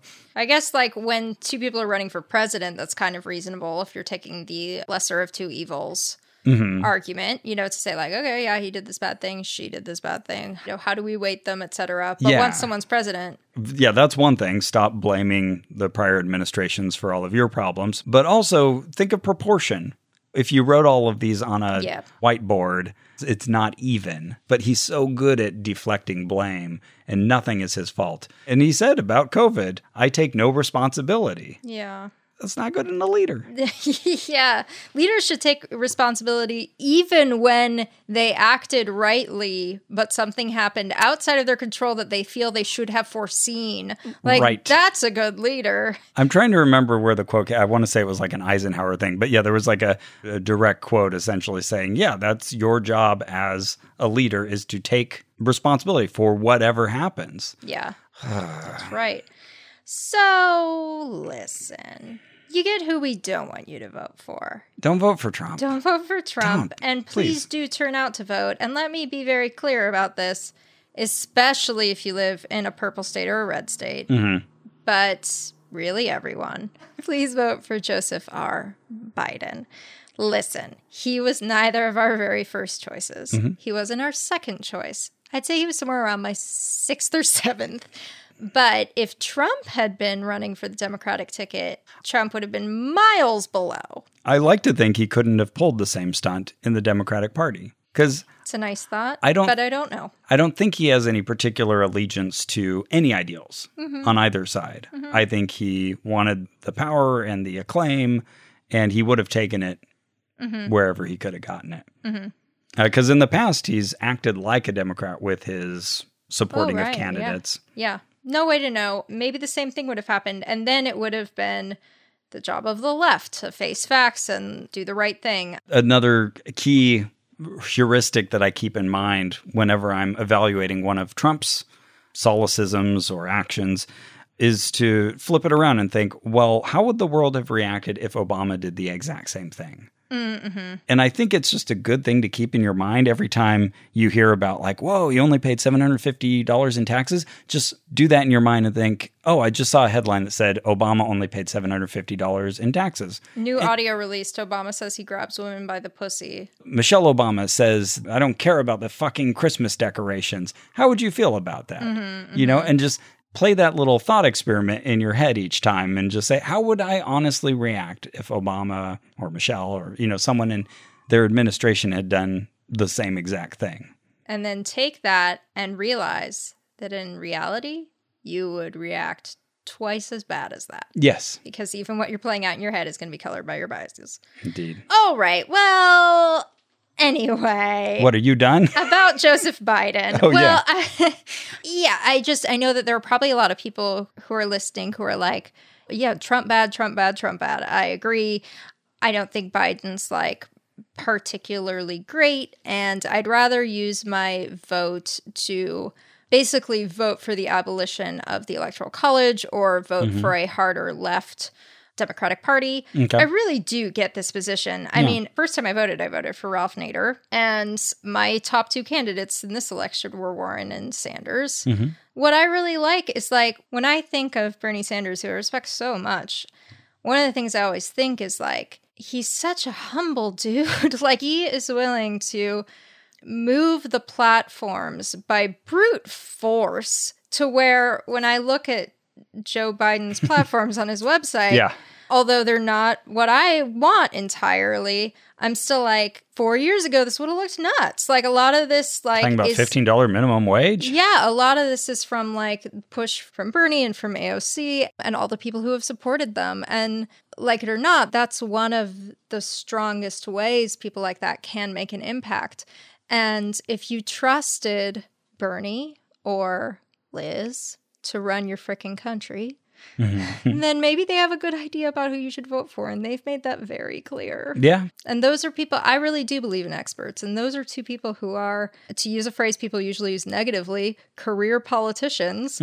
But that also means that they know the system. They know where to make concessions and where to push. And they've pushed hard. And here we are. And now they know, like, okay, and then at the ballot box, when it's down to 2, you pick the best of the 2. And who's going to give them a voice and a seat at the table? Yeah. It's not going to be Donald Trump. Yeah, indeed. And one good thing you can say about Biden is that he listens to people. He's open to feedback. He's moved on a lot of issues. He picked as his VP someone who really criticized him during the primaries. So, vote for Joseph R. Biden. Buy some Rothy's shoes, wear a Third Love bra, and we like you, whoever you are. We're glad you're listening. If you listen to this and you don't agree with us, first of all, good on you for listening. Getting this far, this was a long episode. Thank you. I mean, that's a huge thing, just being willing to listen to an opposite viewpoint, because we were very passionate and spoke our minds on this topic. And secondly, like you said, we care about you, we like you, and you have that space of grace to move. And we promise not to point the finger and say, aha, told you so. Truly, yes. If you've changed your mind about Trump, welcome. I really mean that. Welcome. But at this point, I do feel it truly is America or Trump. We haven't talked about his strange allegiance to Putin. We haven't talked about his faking of religious interest, 2 Corinthians and all that. His encouraging of Second Amendment radicalism. His and gun buying to the gills. We haven't talked about his multiple infidelities on his multiple wives, his proven paying off of a porn star and a Playboy playmate. There's so many things. Credible accusations of rape. Something like 24 credible accusations of sexual impropriety in various forms. All the way up to assault, yeah. And goodness, we haven't even talked about QAnon and all that. Yeah. To talk about another whole category of unreason conspiracy that has gone well beyond the anti-Semitic point of no return, to reference that new awesome chart that's out. Like if you're concerned about children being abused, well, Trump was very close with Epstein. And yeah, you can talk about Bill Clinton, but he's not in power now. Trump is. And he was a longtime friend, and he knew that he liked the young ones. We could go on for a long time because I think that's part of why he can get away with shooting someone on Fifth Avenue, as he himself said. It's daily. It's constant. It's a parade of new things to distract you. And I want a future where we talk about something other than Trump. Yeah. Where I don't have to read another 11 books that are about or in response to Trump's presidency. Can't we all just go back to a life where we enjoy news and hear about, I don't know, what used to happen? Oh, it used to be like Obama caught a fly. Right. He wore a tan suit. Oh, he's wearing a helmet. That's so effeminate. And we don't want to go completely back to normal, though, right? Like we need to push, especially in this moment where climate change is like urgent. That's a really good point. It's not about regressing to the mean. Right. We need to seek out a new future with cleaner energy, and we've got to tackle all these problems that have needed attention these past 4 years and haven't gotten them. Right. If your house is on fire and you also want to have a beautiful garden, you're going to have to put the house out first before you build the garden. Yeah. This analogy isn't great, but I think you know what I'm saying, listener. So yeah, I know we spent a long time telling you to vote for Biden, please, and do not vote for Trump for the love of all that is good and true. But I think it does tie in, and hopefully we made the case with a lot of the other things that we talk about, that we do really value truth and honesty and honest appraisals of facts. Yeah. Anyways, that's our case. If you're listening to this and you're genuinely, you're like, this is compelling. I still have this one reason I might still vote for him, and I feel like they haven't addressed it, and I really genuinely want to hear their input. You can write to us at info@onopodcast.com. Respectfully, I ask that if your question is, my mom says blank, how should I respond to her? You're the best person to figure that out. You're the person who knows your mom. And we already get a lot of emails asking for advice on how to deal with family members. We love them. We try to answer all of them, but I just want to put that out there that that's not what I'm actively inviting here. But if I am that person to you, if you listen to this show and you're like, oh, Carrie feels like a friend and she's asked me to do a thing I'm not prepared to do, I will talk to you. Email us. Nice. And just to give a note about that, because I think maybe a lot of people listening to this are in a position that we are, where you know somebody who is a Trump supporter, and it's hard to bridge that gap and talk to them. I would say to that, start from compassion, start with your love for them. Make sure, again, that is how the conversation is happening, that they know that you care about them. And if you feel like you just can't do that at the moment, that's fine and understandable too. Just step away and wait for when. Because you can make the situation worse. Don't put other people in that situation where they have to be right in that moment. You have to they will be. You have to be right and they have to be wrong, because exactly, there's only one way that's going to go. They will walk away convinced they did it. Well, Ross, what's the best movie you saw this year? This whole year? Yeah. So far. Oh my goodness. I'm just trying to go out on a high note. Yeah. Ross pulls out his log. Oh, you knew he had a log, people. So I have, yes, a diary of all the films that I've watched. You know what?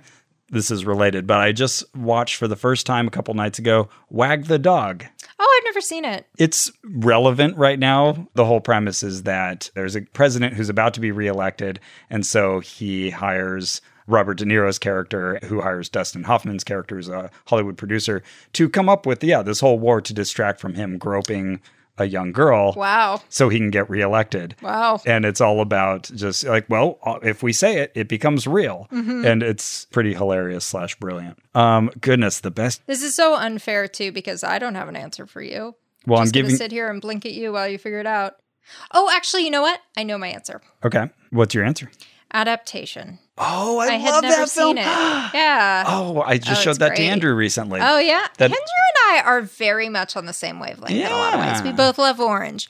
We both love Rex from Toy Story. We both recently saw Adaptation. You can see on my list that not only do I give Adaptation 5 stars, but I put a little heart next to it. Oh, look at that. Because you watched it in August. My favorite Kaufman film. Oh, nice. Those are my 5-star ratings there. Ooh, Little Women. Okay, good. I saw that on Christmas last year, so I'm okay. I don't have to add that to my mental queue of 2020 movies. So many good movies in this past year. Okay, I'm just going to highlight a few. Yeah, definitely Little Women. 1917 was great. Didn't see it. Just Mercy. Oh, right. Yeah. Haven't seen that either. Meant to see that one.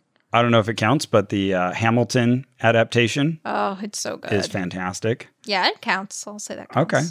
Those were some standout films. Nice. Well, we like you. We love you. Please go vote. Yeah. Amen. Amen. What would you give Trump on a pseudoscience rating? Oh, I'm just kidding. Oh, okay. Ross actually stares off into space and tries to decide. No, it's very bad. It's all bad. Pocket training, huge. Pseudoscience, real bad. Danger, 10.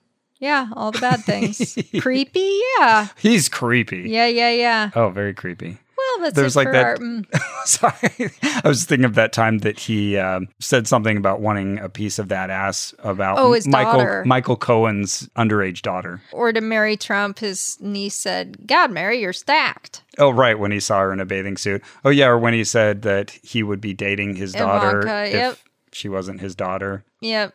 Really neat stuff. Well, that's it for our show. Our theme music is by Brian Keith Dalton. This episode was edited by the heroic American valiant hero, Victor Figueroa. A true victor. You can support this podcast, which if you're hearing us for the first time, this is not our usual show. This is so different. This is very different, but these are different times. You can support us at MaximumFun.org/donate or /join. True that. Or you can support us by going to joebiden.com. Oh, I'll take it. Donating to him so that I can continue to get my very expensive migraine treatments. Or, donate to other good causes that are supporting other Senate races. Or true. Get out the vote efforts. There's so many good causes out there. Please support those. But if you can also support us, we'll take it and we'll appreciate it. We'll take it. We need it. We make an expensive show. This episode notwithstanding. You can go to vote.org if you need more information about your voting status. Better Know a Ballot. It's a fun site from Stephen Colbert about voting rules and deadlines in your state. You can also follow us on social media. There's Twitter. Heard of it? We're at Ono Podcast. If you've heard of Facebook and you're still there, we're at facebook.com/onrac, ONRAC. You can always support us by leaving a positive review wherever you get your iTunes, wherever you get your podcasts. That was a genuine error. Whatever platform it is you use that contains the word pod or contains the word cast. You know what? Write it on your cast. That would be awesome. If you have a cast, please write us a message on your cast. Send it to us. Write a lengthy review. That's going to happen before the banana. Yeah, that's probably right. No one's done this banana thing. Banana on a stick. Banana on a stick. Right on rack on the banana. Put the banana on the stick. March down the street carrying the banana. Is that too much to ask? Apparently. And vote for Joe Biden. And remember, if you give a climate denier 4 more years in the White House, why would anyone be surprised when more of America is underwater? We need a president who respects science, who understands that the damage from climate change is already here.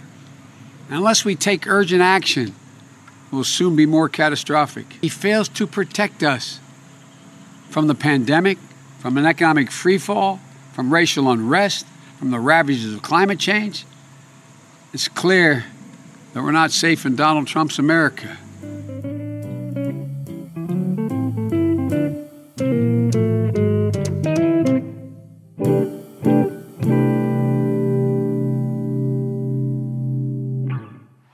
Macho Man to the top rope. The flying elbow. The cover. We've got a new champion. We're here with Macho Man Randy Savage after his big win to become the new world champion. What are you going to do now, Match? I'm going to go listen to the newest episode of the Tights and Fights podcast. Oh, yeah. Tell us more about this podcast. It's the podcast of power, too sweet to be sour, funky like a monkey, woke discussions, man, and jokes about wrestlers' fashion choices, myself excluded. Yeah. I can't wait to listen. Neither can I. You can find it Saturdays on Maximum Fun. Oh, yeah. Dig it. Hey, you've reached Dr. Game Show. Leave your message after the beep. Hello, this is Steve from Albany talking about my favorite podcast, Dr. Game Show. Dr. Game Show is a show where listeners submit their crazy ideas for game shows, and the two hosts have to play them, and they often bring in celebrities and small children to share in the pain and hilarity. At first, it might seem like Joe Firestone has a contentious relationship with listeners, but that is only mostly true. She actually really respects us. It's a lot like Lethal Weapon, where Joe is like, "Oh, listeners, you're all loose cannons. You're out of control." And we're like, "No, Firestone, you're too by the book. You've forgotten what it's like out there." And that's why I love the show. Listen to Dr. Game Show on Maximum Fun. New episodes every other Wednesday. MaximumFun.org. Comedy and culture. Artist owned. Audience supported.